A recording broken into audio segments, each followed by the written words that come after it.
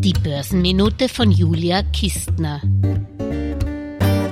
Selbstverständlich darf man nicht aus der Vergangenheit in die Zukunft schließen, aber vergangene Performance-Vergleiche zeigen doch, dass der weltweite Kapitalmarkt, die USA, in den letzten 20 Jahren Größe zeigte. Die durchschnittliche Jahresrendite betrug in den letzten 20 Jahren in den USA 9,7%.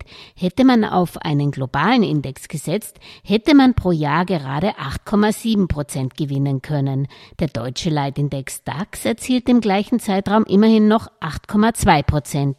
Europäische Aktien kamen in den letzten 20 Jahren in Summe auf eine Performance pro Jahr von 7%, Japan von 5%.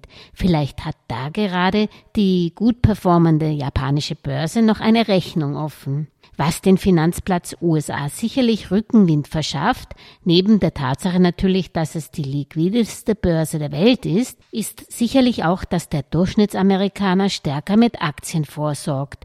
Vielleicht sollten wir uns von der Vorsorgestrategie der Amerikaner etwas abschneiden.